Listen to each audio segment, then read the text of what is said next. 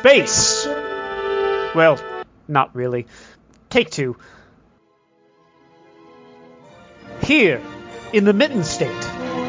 Welcome to Code 47, bringing you all things Star Trek, spanning the quadrants, the best thing since the neutral zone. Oh, and we're back with the Code 47 podcast on the Secret Friends Unite podcasting network. I am your humble servant, Trek Lord of West Michigan, Charlie Carden, coming at you full tilt, warp 12, with my my co-pilots, my partners in crime. That would be Aaron and Rich. Sound off, you guys. Hey. I'd like my title to be changed to Trek Land Baron of southern Minnesota. Is that okay? Can we collectively be rarin'? Rarin'? Like you're always raring to go for another recording? Yeah. All right. Oh my goodness. Anyway, episode 36. We are coming at you with the back half of season 2 of Star Trek Discovery. This was our big departure where we said, you know what? We have a schedule, but you know what? Fuck the schedule. We're going to do what we want. And here we are. We just said, you know what? We're going to keep the gravy train of Discovery rolling. At this point, we might even roll into season 3. Who knows what we're going to do? We're totally unpredictable. I don't know. We'll leave that matzo ball hanging out there. But without further ado, so that Rich's air conditioning project doesn't destroy our show, as my being late because the wife and I were watching a movie, let's jump right on in with, we covered the first 7 last week. We are kind of neck deep in the Captain Pike commanding Discovery. They're chasing around the Red Angel and the Red Bursts. But now we're all the way up to episode 8. Which was cliff hung from last week's episode. So, Rich, why don't you kick us off? Yeah, do you want me to read the previously part that we have on here? Why not? All right. Previously, the Enterprise visited Talos 4, where Pike and Spock met the Talosians, beings that can create incredible illusions. Pike fell in love with Vina, an injured Federation crewman in the Talosians' care, but she was unable to leave the planet while Pike chose to return to the Enterprise. Starfleet banned future visits to Talos 4. Now, wait. That's very well written. Yeah, that is. That's amazing. Wait, is that you? Did you do that, Aaron? That was Aaron. That was all Aaron. Sorry. Woo! It was good. I liked it. It flows so much better than any of that Wikipedia stuff that we get. But now, Burnham and Spock secretly travel to Talos 4, where the Talosians heal Spock's mind in exchange for Burnham's memories of young Spock. The latter reveals that he mind melded with the Red Angel, a time traveler trying to stop a galactic catastrophe in the future. Culber confronts Tyler, but realizes that he is going through a similar crisis. Discovery collects Spock and Burnham after the Talosians help Vina contact Pike by telepathy. Telepathy illusions of Spock and Burnham for Section 31 to capture as a distraction. Escaping, Discovery and its crew become fugitives from Starfleet. I got a little confused there at the end. Do you know what I did there? I literally just took out half the words. Oh my God! Wow, and it still says the same thing. That's some poor ass editing on the person who wrote it. But hey, That's hysterical. What a great kickoff! And I think this episode kind of really drives home modernizing visuals from the 60s, because the cage was filmed in 1964. That's the unaired Star Trek pilot that of course all of us have seen, and Gene Roddenberry kind of rolled it out in I've never seen it. What are you talking about? It actually is on Netflix. If you go there, it's under the season 3 of TOS. But essentially, you kind of have seen it if you've seen the Menagerie, the 2-part season 1 of TOS, which kind of tells the story bookended with Pike in the chair, which is his being radiation burden, which is his future. So we talk about that later, Charlie. Oh well, all right. I'm teasing. I'm sorry. They're already listening to the episode. I mean, I didn't think we're trying to not spoil like 10 minutes in advance. But hey, did you like how all the retro sounds that we got to hear? Yes, that's what I was gonna say. That's what I was gonna say before you clearly interrupted me. Oh my God. I did. I'll do it again. I know you will. But no, this was a great example of updating things, because obviously you have a different actress. It's Melissa George in this case, portraying Vina, who's now over in the 60s and who's dead now. So same thing with Jeffrey Hunter, who was Captain Pike. But even, the Telosians planet looked, it's filmed in that same rock quarry in Canada that you see stand in for a lot of things. And so it doesn't look quite so, stage 9 kind of set, they did it as an external set, but and they updated the Telosians. Their gear's a little fancier and their heads aren't quite as big, but I love the Starfleet shuttlecraft that you see in this. Oh yeah. From Discovery, it looks like it goes for days. It just looks gigantic. And something else that I noticed, those shuttlecraft have a shelf life of over 200 years because you see the same shuttlecraft in Picard. Same paint job, same shuttlecraft. So really? That's interesting that you never really think about that, because shuttles, what do they do in Star Trek? They just get blown up. So you never really think about them sticking around. But I guess a shuttle, it's not like your Ford Fusion or whatever where it's going to die after 200,000 miles. Shuttlecraft can be around for 200 years and it ain't no great shakes. So the spaceships, the starships can actually be around for a while too. And I learned that when I was taking some just like fun engineering courses. And after Enterprise, they could, I think the life was like 100 years. So I guess it makes sense that a shuttle could be around for 200 years. Right. Exactly. Yeah. Because it's all about the whole life, the whole life of it. Right. Well, and they can refit them. They can upgrade them. They can freshen them up too,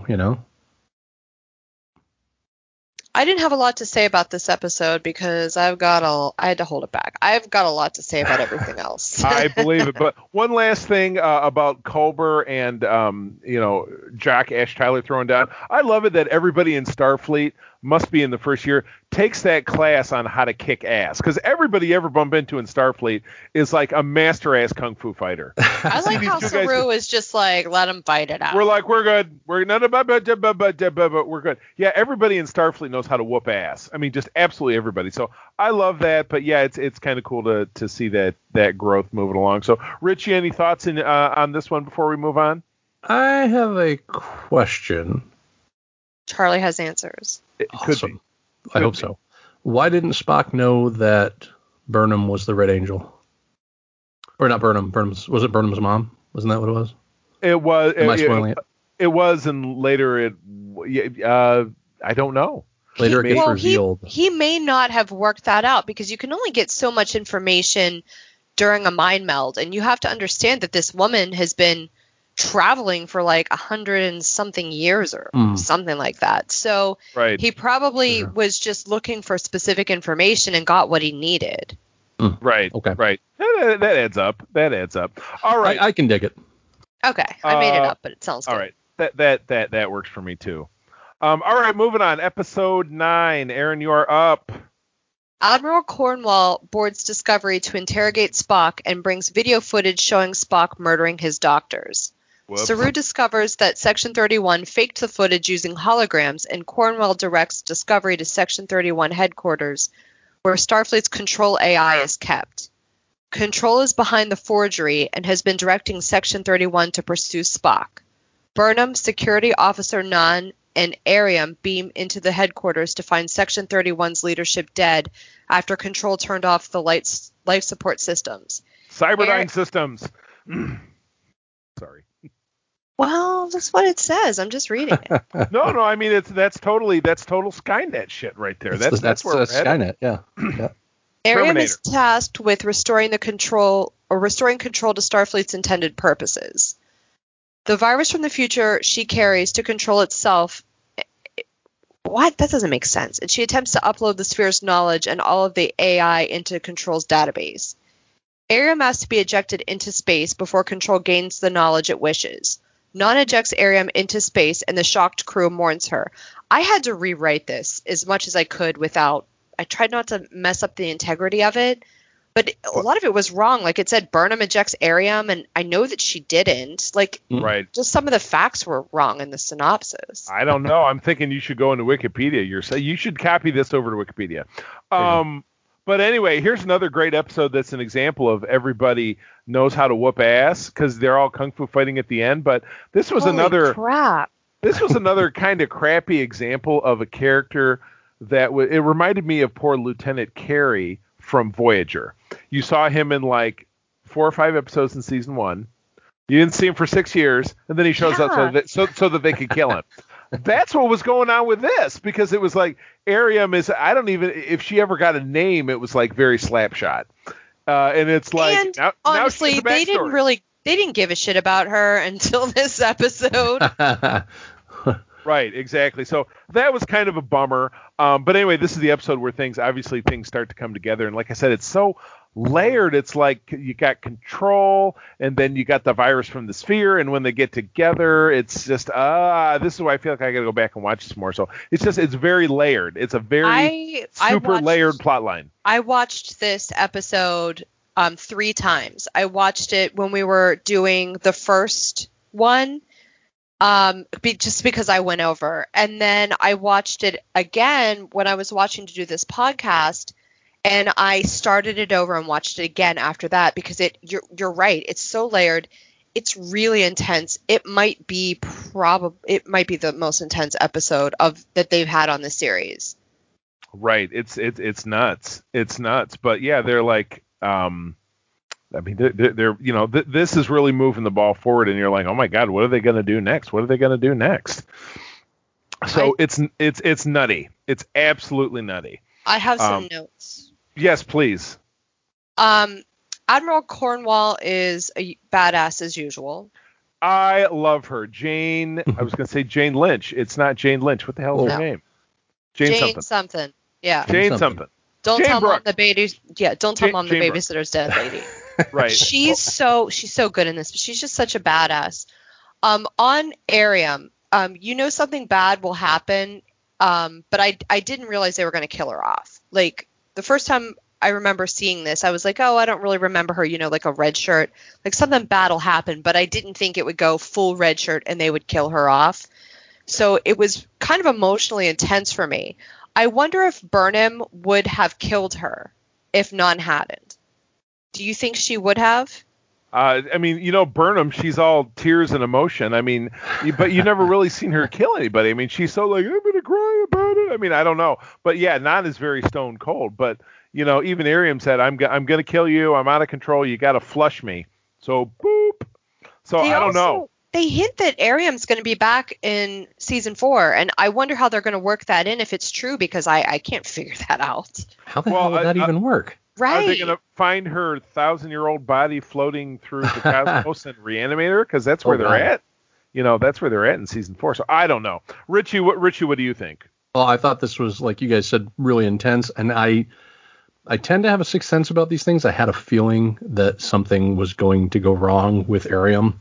And I had a bad feeling that she was going to die. And of course it got, I'm not trying to toot my own horn here, but I tend to be able to tell these things for some reason. Can you sense death just like the Kelpians? Yes, kind of. Although I don't have my throat ganglia anymore. Yeah, they got chopped off. With a stomach and everything. Anyway, no, I knew that she was done for. And maybe it was because they hadn't done anything with her, and then all of a sudden she's part of this really important mission, and it's right, like, okay, well, exactly. It's the Lieutenant Carey prospect, she becomes the red shirt. It's the Lieutenant Carey paradigm. That's what I'm going to call it. Right. Oh man! All right, episode 10. I guess Richie, this one bounces back to you. There's a little treat in here for you, Rich. Oh, there's a little treat. All right, go for it. All right. Episode 10, the Red Angel. Episode 10. Red Angel. Airiam's system is purged of the control virus along with the other control systems around Starfleet before her funeral. Tilly discovers a bioneural scan of the Red Angel in Airiam's code that matches Burnham. Leland reveals that Section 31 built the Red Angel suit 20 years ago in a temporal arms race with the Klingons that Burnham's parents had been a part of, and that Burnham's parents had been a part of that program, and ultimately Leland was responsible for her parents' deaths. They now plan to use Burnham as bait for the Red Angel. Discovery travels to Essoff 4, where there is enough energy to power their trap. Burnham is left out in the planet's unbreathable atmosphere until the Red Angel appears to save her. Leland's Section 31 ship can close the wormhole behind the Red Angel to stop future control from following her through, though Leland is attacked by the present control, which is still active within the ship. The Red Angel is caught in the trap and revives the momentarily dead Burnham, who recognizes the figure as her mother. She's all like, "Mom?" What? Oh my God. It's just so much more going on in this. You know what I mean? Controls here, but controls in the future. And I got to go back and watch this again. I still feel like I don't get it. But I think, and even just looking at the recap, the thing that kind of bugs me out is just like with last season and how the Klingons, biologically altered Ash Tyler to Klingonerize him and make him Vok. The Klingons don't do sciencey shit. Klingons are all about stabbing and eating the heart of their enemy and not and smelling bad, and I can't even believe they have warp capable ships because they're not science people. So again, this would make a lot more sense to me if it was like, it's a temporal arms race with the Romulans, because the Romulans are, bad versions of the Vulcans. They're, but the method that they use to turn Leland, just like stabbing him in the eye, is awesome. Yeah, I just get jabbed in the back of the head. He's like, blah, blah, blah, blah, with all the black stuff going around. And again, it's just, I got to watch this sucker again. So intense and packing it up. And again, really emphasizing the very episodic, arc-based nature of this show. It's like, man, if you tuned in to this one or the next one, you would have no clue. Mm-hmm. What do you think, Rich? Okay, I really liked it. I thought it was a good episode in retrospect. But at the time, my first thought was, okay, it's her mom, when she's all like, "Mom?" She's all like, "Mom?" But my first thought was, wait a minute, come on. When has Star Trek been Star Wars? When has Star Trek, and don't say J.J. Abrams, when has Star Trek been about generational issues? You know what I mean? Like, other than like Kirk musing about his father, there really hasn't been or musing about his son, I guess. There really hasn't been this generational thing in Star Trek, and this felt like they were stealing a page from Star Wars. I feel like you're kind of right, but I can think of one really good example of it. Lay it on and me. It's that episode of DS9, and it's the same kind of tether that's used with Jake and his father. So, The Visitor. Right, The Visitor. Yeah. This whole idea of the Red Angel seems to me like it's based on The Visitor. Okay. So there's this tether. So I hear what you're saying, but that's an example that's exactly the same. I guess what I was going for is more of the mom and dad were involved in it. She's going to kind of carry on with mom and dad's stuff a little bit with the Red Angel thing. Right. That made me feel it feel like the Skywalkers. And don't get me wrong, I like Star Wars, but I don't like my peanut butter in my chocolate, if you know what I mean. Gotcha. It's definitely not a Reese's situation. I got it. Right. Yeah. So, but that initial reaction just kind of fades after we get into the further episodes, where it doesn't become like that. That was my first knee-jerk reaction to it. So right. I just thought that would be kind of important to bring up because it was a knee-jerk reaction at the time. So I hear you. So any other thoughts? I just kind of liked that you can see the evolution of Spock and how he's starting to empathize and get over his personal bullshit with Burnham. Big time. Otherwise, I kept this one short because my next two, man, I've got some stuff to say. There's some stuff. Well, why don't we get it rolling with number 11? And Aaron, this is for you. Perpetual Infinity. When Michael's parents' laboratory was attacked by Klingons, Michael's mother made the time travel suit go back in time an hour and warn them of the attack. She instead arrived 950 years in the future to find all sentient life destroyed by control. Tethering herself to a nearby planet, Dr. Burnham made over 840 attempts to change the future, including moving humans to her planet, Terra Elysium, to test how she can change history. Trying to stop Control from gaining the sphere's data, Dr. Burnham was responsible for crossing paths with Discovery. Now the Discovery crew plans to upload the data into the suit and send it to the future where Control cannot access it while keeping Dr. Burnham in the present, but Control-possessed Leland intercepts their download. Georgiou and Tyler confront Leland in a very badass way, with Tyler gravely injured but able to warn Discovery. Finally, his redemption. The crew is forced to cut the transmission and release Dr. Burnham back to the future with the suit now damaged. Control Leland escapes with half of the sphere data, which is not correct. It was not half of it. It was 40. I think it was 40%. Yeah. Gotcha. Oh, things are getting so intense. Yeah. Firing up. We got some mother-daughter drama, which, I'm sure any mother and a daughter can appreciate, or really anybody who is a child with a parent. It's just some real serious shit going on. So yeah, it's all the fingers of it are coming together. And the Terra Elysium part, it was funny when you reread that. It was like that finally helped me understand. It's like, why were they doing the Terra Elysium? It's like there's just so damn much. I just, like all other Star Trek, I really have my hands. I feel like I really have my hands around it. When I'm watching this, I'm like, what's going on? But it's so amazing. It's great storytelling. So, this is great. And again, yes, the super ass whooping thing down on the planet, everybody going back and forth and getting shot and doing this and that. And it's extremely intense. But again, just, another waypoint, another flash along the trail of the Red Angel. It's just to keep things moving. It's incredible. It's good stuff. Mm-hmm. For me personally, I finally didn't hate Tyler anymore. I've hated him. It was redemption for me personally. I've hated him. I've hated his stupid ass name the whole series up to this point. Like even when they have him confined to his quarters, I'm like, well, I hate the guy, so I don't care. Stay there with your scruffy beard and your nappy hair. He looks like he smells. I wanted to talk a minute on the dynamic between Georgiou and Dr. Burnham, because it's interesting to me when they have the conversation, and I love Georgiou's maternal instincts that she already has, but then her mother, says basically, thank you for everything you've done for my daughter, and she's like, I'm Mira Georgiou, and she's like, bitch, I know who and wow. Thank you. Wow, exactly. Oh, it's so great. Yeah, it's you're a right. really cool mother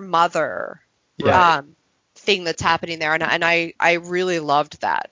This extrasensory perception that Dr. Burnham has. Yeah, you're absolutely right. Oh, chilling. It was a good moment. I have a question about the Ash Tyler redemption arc. Do you feel like this felt more redemptive because of how long it went? Because of how long it took to tell his story? Or do you think that it was just the right amount of time? I don't think for me it has anything to do with time. I think he finally did something that wasn't kind of douchey or whiny. And he, I do. That's how I feel about it. But then, that you don't see him and you think he's dead. And you have this whole thought process of like, oh, he's finally not a douche. That's a shame. And then he comes back like injured and what he's done. I was happy to see him back. So that's kind of where I came up with the conclusion that it was some redemption for me. I guess I meant like in overall, do you feel like it took too long for him to get redeemed? Or I thought this whole time, how are they going to fix this character? Because this character sucks. I wanted them to just get rid of him a long time ago. Right. You would have just written him out. You would have just been like, get out. Yeah, I would have written him out. I would be like, bye. I'm new on the show and I need to fix it. And this is broken. Goodbye. Yeah. I don't know. Yeah, no, like I said, I never warmed to the character. And I mean, I talked about how the whole Klingon arc in the first half of the season just kind of annoyed me. But at least in this next episode, they're kind of bringing that back around again. So episode 12, Through the Valley of Shadows. Richie, this is you. A new signal appears over Boreth, where a Klingon monastery is located for monks to guard time crystals and where Tyler and L'Rell left their son to be raised. Pike visits the monastery to retrieve a time crystal and finds the son is now a fully grown adult named Tenavik. I think, is that how you say his name? I think that's right. Tenavik. Tenavik explains that life on Boreth is affected by the crystals, and that if Pike takes one, he will not be able to change the future that it shows him. Pike sees a future where he is severely disfigured in an accident, but chooses to take the crystal anyway. Burnham and Spock investigate a Section 31 ship that had checked in 10 minutes later than usual, and find all the crew dead except for one, Kamran Gant, an old colleague of Burnham who had been possessed by Control and attempts to take over Burnham. Spock learns that he can stop Control with magnetism, and they escape back to Discovery. The Section 31 fleet soon arrives, forcing Pike to order Discovery to be destroyed to keep the sphere data away from Control. I basically had to rewrite that whole thing because this was the worst one. It was so bad. It's just the worst. So Spock has a magnetic personality. Again, great kung fu fighting. But again, Burnham is always nonstop. She's got mad Vulcan skills. You don't really see Spock do much fighting, I think, in this. So, but he knows how to kick ass. So anyway, that's my ass kicking update. But yeah, you get a portrayal of Pike's future, which we learned about in the Menagerie. You learned that he goes on to become fleet captain, and I believe he's at the Academy. This is really, his story happens maybe a year prior to the start of the original series, so like 6 or 7 years after this episode. And of course we're going to get Strange New Worlds, which will happen within that time. But he gets promoted to fleet captain. He's an instructor at the Academy. He's out with some cadets on a ship. There's an accident. He's forced to stay behind in a radiation chamber while he's rescuing cadets, and that's why he gets all melted, and all he can respond is with beeps and boops and from his chair. But you learn, really, to me, what a heroic character Pike is, because he sees this, he understands and he does this it anyway, right? He's horrified by it, but he says, you know what? This is for all his fate. Well, this is for all the marbles. This is the needs of the many versus me. Yeah, so, and that's what his job literally is, and he unselfishly does it. I loved that part of it. Yeah, it's fantastic. Loved it. Yep. I love, and I'm very proud. I mean, you guys have seen the different photo shoots and stuff I've done as Pike cosplaying. I am proud to portray that character. He's spectacular. I love him. Absolutely love Captain Pike, and I love that's my my. That's shiny... why I had a baby with him. I'm jealous. That I can't have a baby with him. So, oh well. You definitely have my respect for that. This shit was intense, and again, it moves the ball forward to what we're teeing up to. This two-part conclusion. I can't take it. But I'll let you guys comment on this one first, please.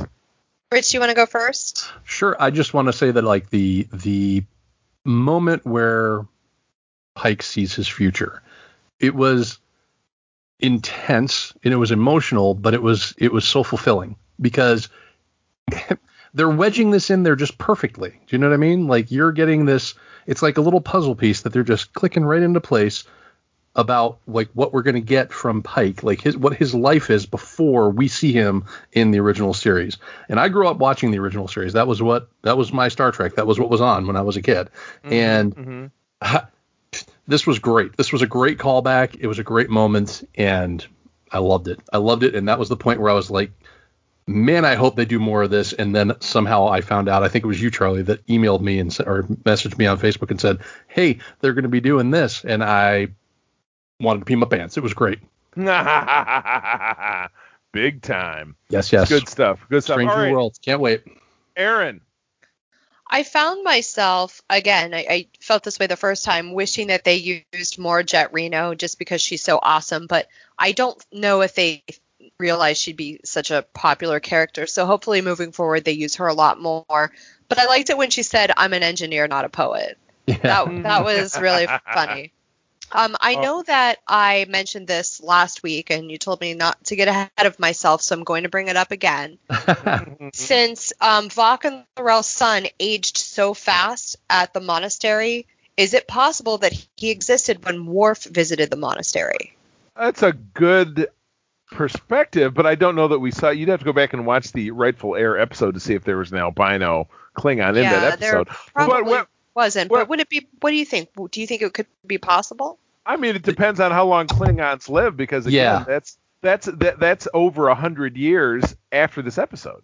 At regular time. It depends on how in regular time, but he's with time crystals. It allowed him to age into an adult that fast. Who's to say that he wouldn't then begin once he reached adulthood to age really slowly, and it would take him 500 years to die? Like Wolverine from the X-Men. Yeah, I just think that's something that could be explored. I don't necessarily disagree. And I would think it'd be pretty cool. What's interesting too is I was just watching for DS9 the Way of the Warrior episode today, and that's when Worf joins the cast of that show. And before he came to DS9, he was studying with the clerics at Borith. So wouldn't that be a fun story? Maybe he and Worf got to spend some time together in that episode as well. You don't know. Could be a spin-off non-canonical comic book or something. Who's to say? But if it's a comic book, Aaron wouldn't read it, so it doesn't matter. All right.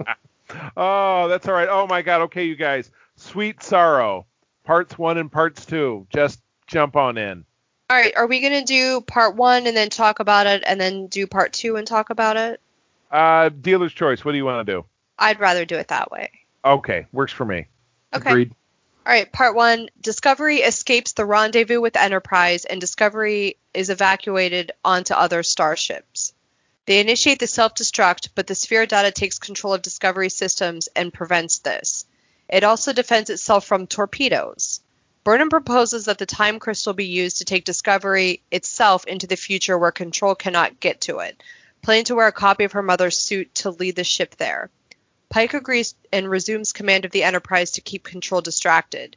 A new signal appears, leading Discovery and Enterprise to the planet Zahea, which is ruled by Tilly's friend Queen Mihani Ika Hali Ka-Po. We're going to call her Poe. That works for me. Brilliant engineer, Poe helps Stamets, Tilly, and Reno prepare the suit and time crystal for the journey. Some of the Discovery's crew choose to stay with Burnham, as does Giorgio, while Pike makes Saru acting captain. As the Section 31 fleet arrives, Discovery and Enterprise prepare for a battle when the suit and time crystal are finalized. Damn. So much going on happening. Oh, I mean, you're getting the Enterprise back in the mix. And again, looking around Enterprise, it's a great view of, the neckbeards and the diehards. Like, well, that's not what the Enterprise looked like, because blah, blah, blah, the original series and this and that. You can't have, and Richie, you're a diehard of TOS. I respect that. Yep. But tell me if you agree that if when they made this episode, all the sets looked exactly like they did in 1964, if you think that would look great or that would look like shit. No, that would look terrible. Exactly. They have to have a modern aesthetic. You've got to modernize it. And they were working under specific constraints in 1964. You can't. Going back is asinine. You got to go forward, and that's what they did. And I love it. I absolutely love it. Yes, I am a TOS stan, or whatever you want to call it. But Charlie and I are not. Yeah, but But I love this new Enterprise, and I want to see more of it. I do too. My issue with the original series is Captain Kirk. I don't like the over-the-top, over-dramatic acting. I don't like it. And Pike is a lot different, so I can get behind this a lot easier. William Shatner's not in it. Yeah. We have an assignment for Aaron, and I'm going to say we, because Richie, I'm pulling you into this too. You need to watch The Cage and give us some feedback. Okay, I think I might.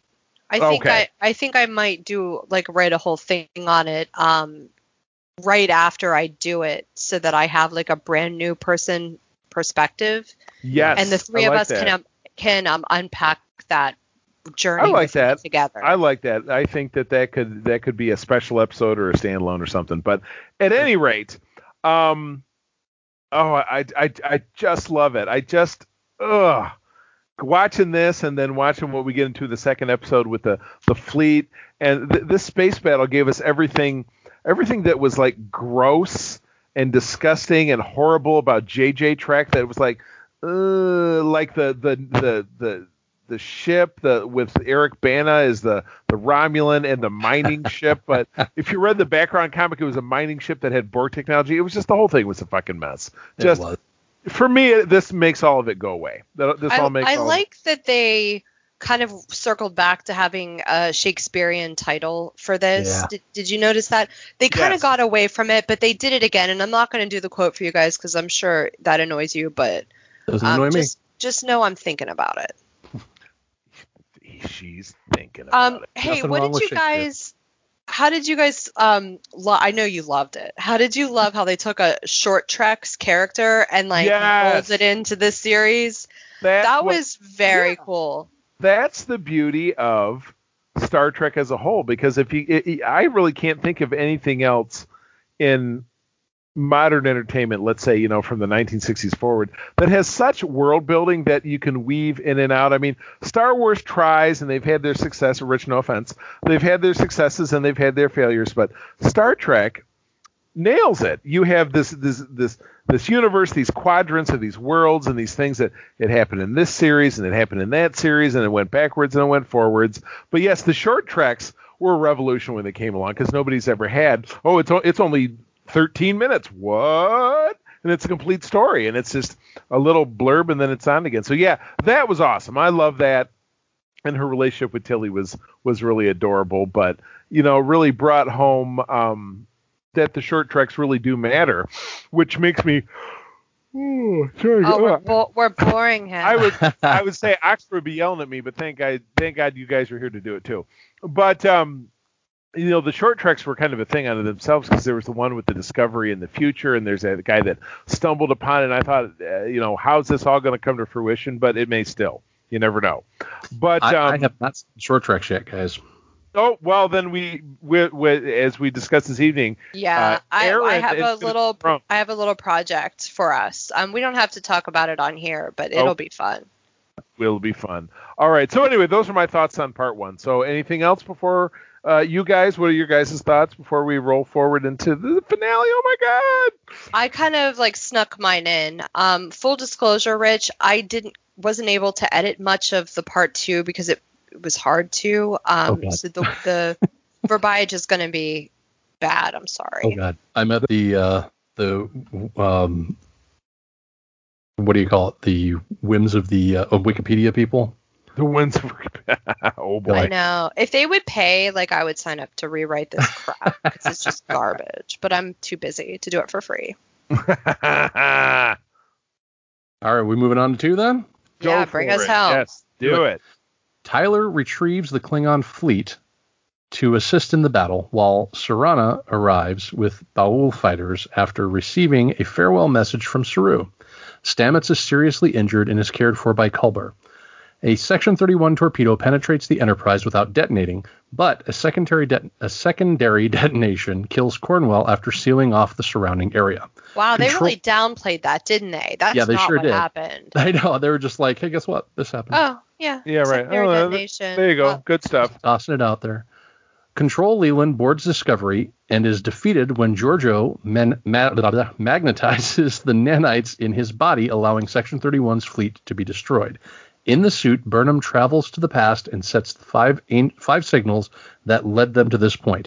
She then sets a 6th for Discovery to follow as she travels forward over 900 years and promises to set a 7th when they arrive. The Enterprise tells Starfleet that Discovery was destroyed in the battle and are ordered. The Enterprise tells Starfleet that Discovery was destroyed in the battle and are ordered never to speak of it again, or the crew, on Spock's recommendation. Wow, I really effed that one up. Tyler is placed in command of Section 31. Months later, the Enterprise detects the seventh signal as it begins a new adventure. Woo! Adventures! Wow. Now, let's at least address the elephant in the room, that this was a super convenient way to make sure that the spore drive was never spoken of again. Right. Yeah. That nobody knows that Spock had a foster sister. And that anything that happened in the past 2 years, it doesn't have to be retconned in any fashion. It never happened. It's not real. You never see another Crossfield class ship again because I guess, well, there would have at least been 3 because there would have been the USS Crossfield, which is the maiden ship of the line. There was Discovery and there was the Glenn, which was the ship they had to blow up early on. So that part is kind of super duper convenient. That being said, everything else about this episode is absolutely spectacular. Visually amazing, the emotional stuff between Burnham and Spock, and really again her dying. Oh yeah, they're like best friends. Her dying wish, her dying request says, let people in, find a friend. Maybe his name is Jim Kirk. I don't know. What am I telling the future? I only have a time traveling suit. So that was great. And at the end, you see Spock finally, cut his friggin' hair and get rid of that disgusting beard, put his uniform back on, and then now he's back to being the Spock that we know. And it set the table for Strange New Worlds to begin, though that wasn't announced at the time. But, it also sets the table for Ash Tyler to come back, for Section 31 to come back. And again, I really feel that at some point Section 31 is marginalized because of like some other big screw up that they do, that by the time we get around to DS9 they exist in the shadows and nobody knows anything about them. We're here at this time, they're like, we got our own ships and we're in charge of ships.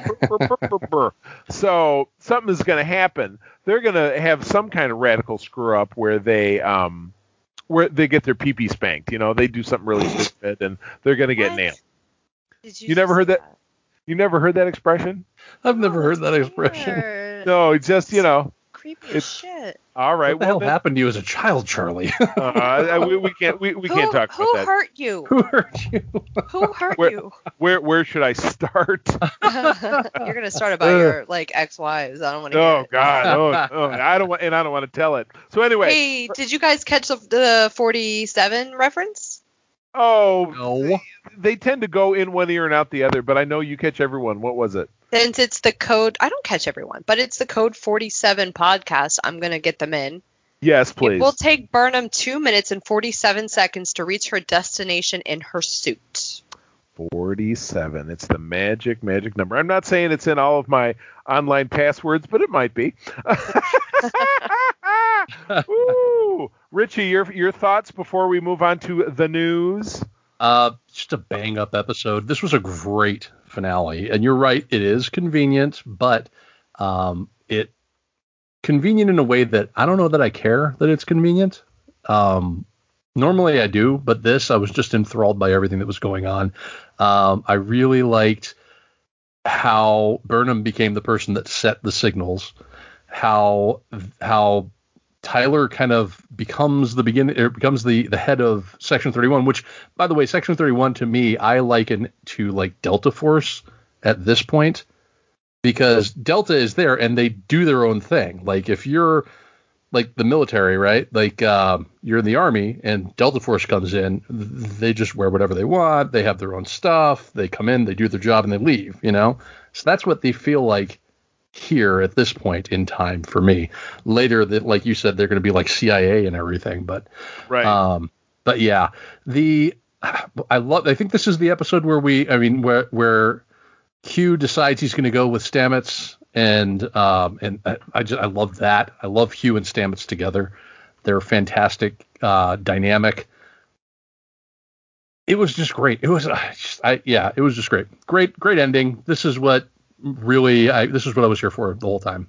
Something like this. Hey, we have to just mention, and Charlie, you'll appreciate this, those outro credits, that mashup of the theme songs from TOS and Discovery, that was very cool. I love it. It brings it all together. It's like I said, being one beautiful universe. Oh my God, I clicked on the links for the news, and Aaron, you're going to do the news this week because you picked these stories. But when I clicked on the TrekMovie.com, they have pride flags all over everything. I absolutely love that. I know, it's really nice. Just so everyone knows, Code 47 is celebrating Pride all month.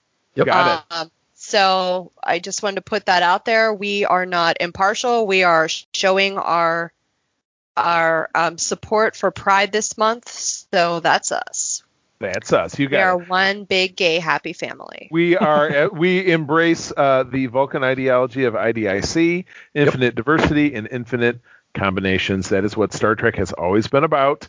So just keep it in mind. Aaron, take it away with these news stories. So I'm not going to do a great job because I had another news story in that wasn't great, but this one was just published about 15 minutes before we started, and I was like, I wonder if there's a better news story I can find, and I found this one. Topical. So Rebecca Romaine teases TOS Easter eggs and fun with Spock on Star Trek Strange New Worlds. I know, and I really picked this one because I'm just amped about Strange New Worlds. Mm-hmm. I want to know, though, does it look like in the photo of the news article that her comm badge is just like a little bit too high, or is it just the perspective with her hair? It's so funny that you should mention that because as a customer, you know that I'm a fanatic. And when I was watching, because I watched the last few episodes today, I did notice that the comm badge is really high up on the wearer's left breast, almost to the collarbone.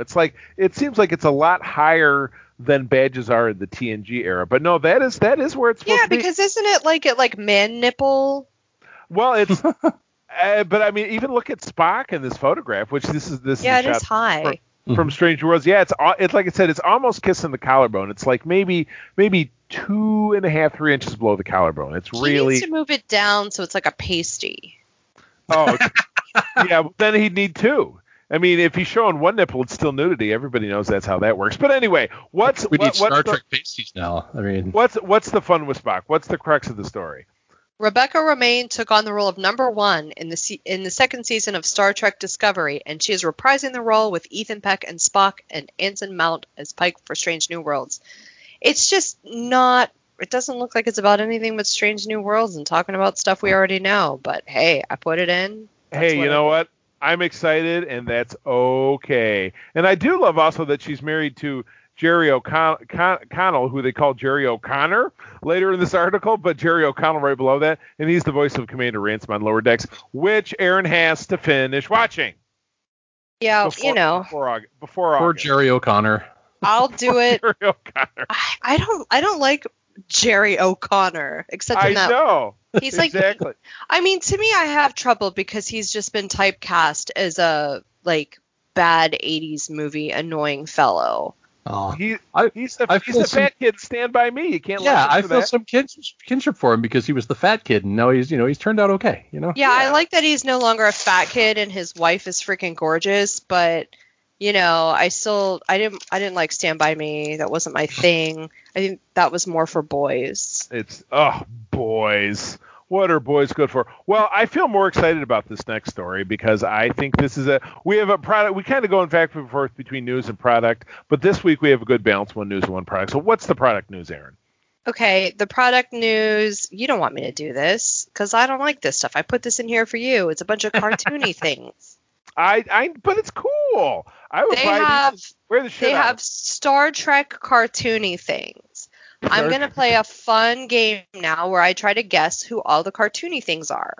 Okay, look, go for it. There's cute cartoony Spock, cute cartoony Cisco, cute cartoony Lower Decks lady. Is that right? Beckett Mariner. Beckett Mariner is her name. Cute cartoony Pike. Yep.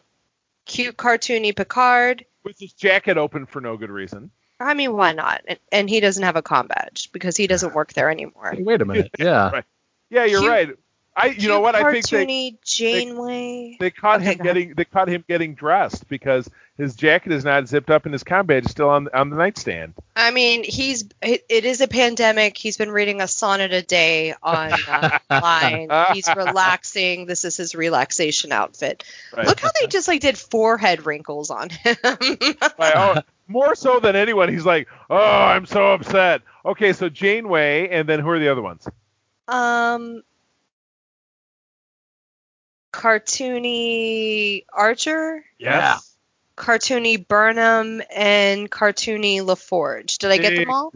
You did. I love that the Lower Decks lady. That's her new name.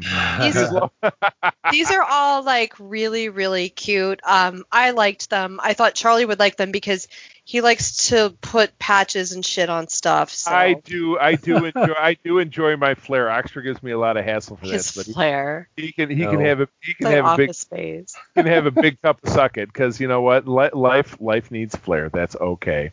Okay, you need a few more pieces of Flair. Okay. 88 individual pieces of Flair. I will do my best. Oh my goodness. Well, ladies and germs, that is the end of the program. Rich, wrap us the fuck up. Okay. Do it. I will. For more information about Starfleet International in Michigan and beyond, please visit the USS Grand Petoskey or just the USS Nomad on Facebook. The Code 47 podcast is part of the Secret Friends Unite podcasting network and is produced by Todd Oxtra. Todd Oxtra, so dramatic. Ladies and gentlemen, I got to give him like a good punch there, right?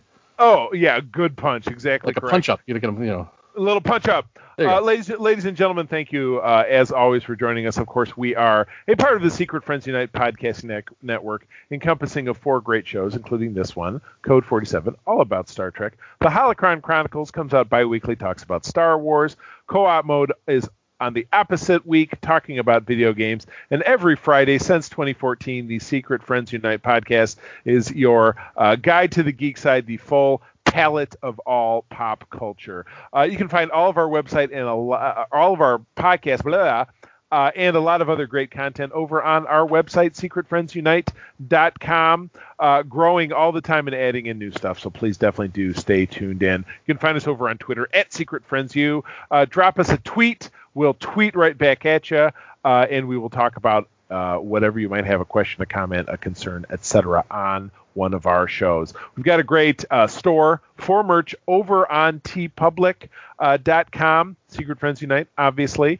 They've got tees, they've got hoodies, they've got tank tops, onesies, stickers, all kinds of great stuff. They don't have the hats, they don't have the hot pants. I'm reminded of that, that's a real bummer that they don't have those things, but go over there. Purchases there do directly support the podcast and our efforts to continue to bring you great stuff. So without further ado, I will tell you again to thank you for joining us, that sharing is caring, and to keep on trekking. Kapla. And happy Pride, everybody. Yeah, happy Pride. And infinite diversity, infinite combinations, guys.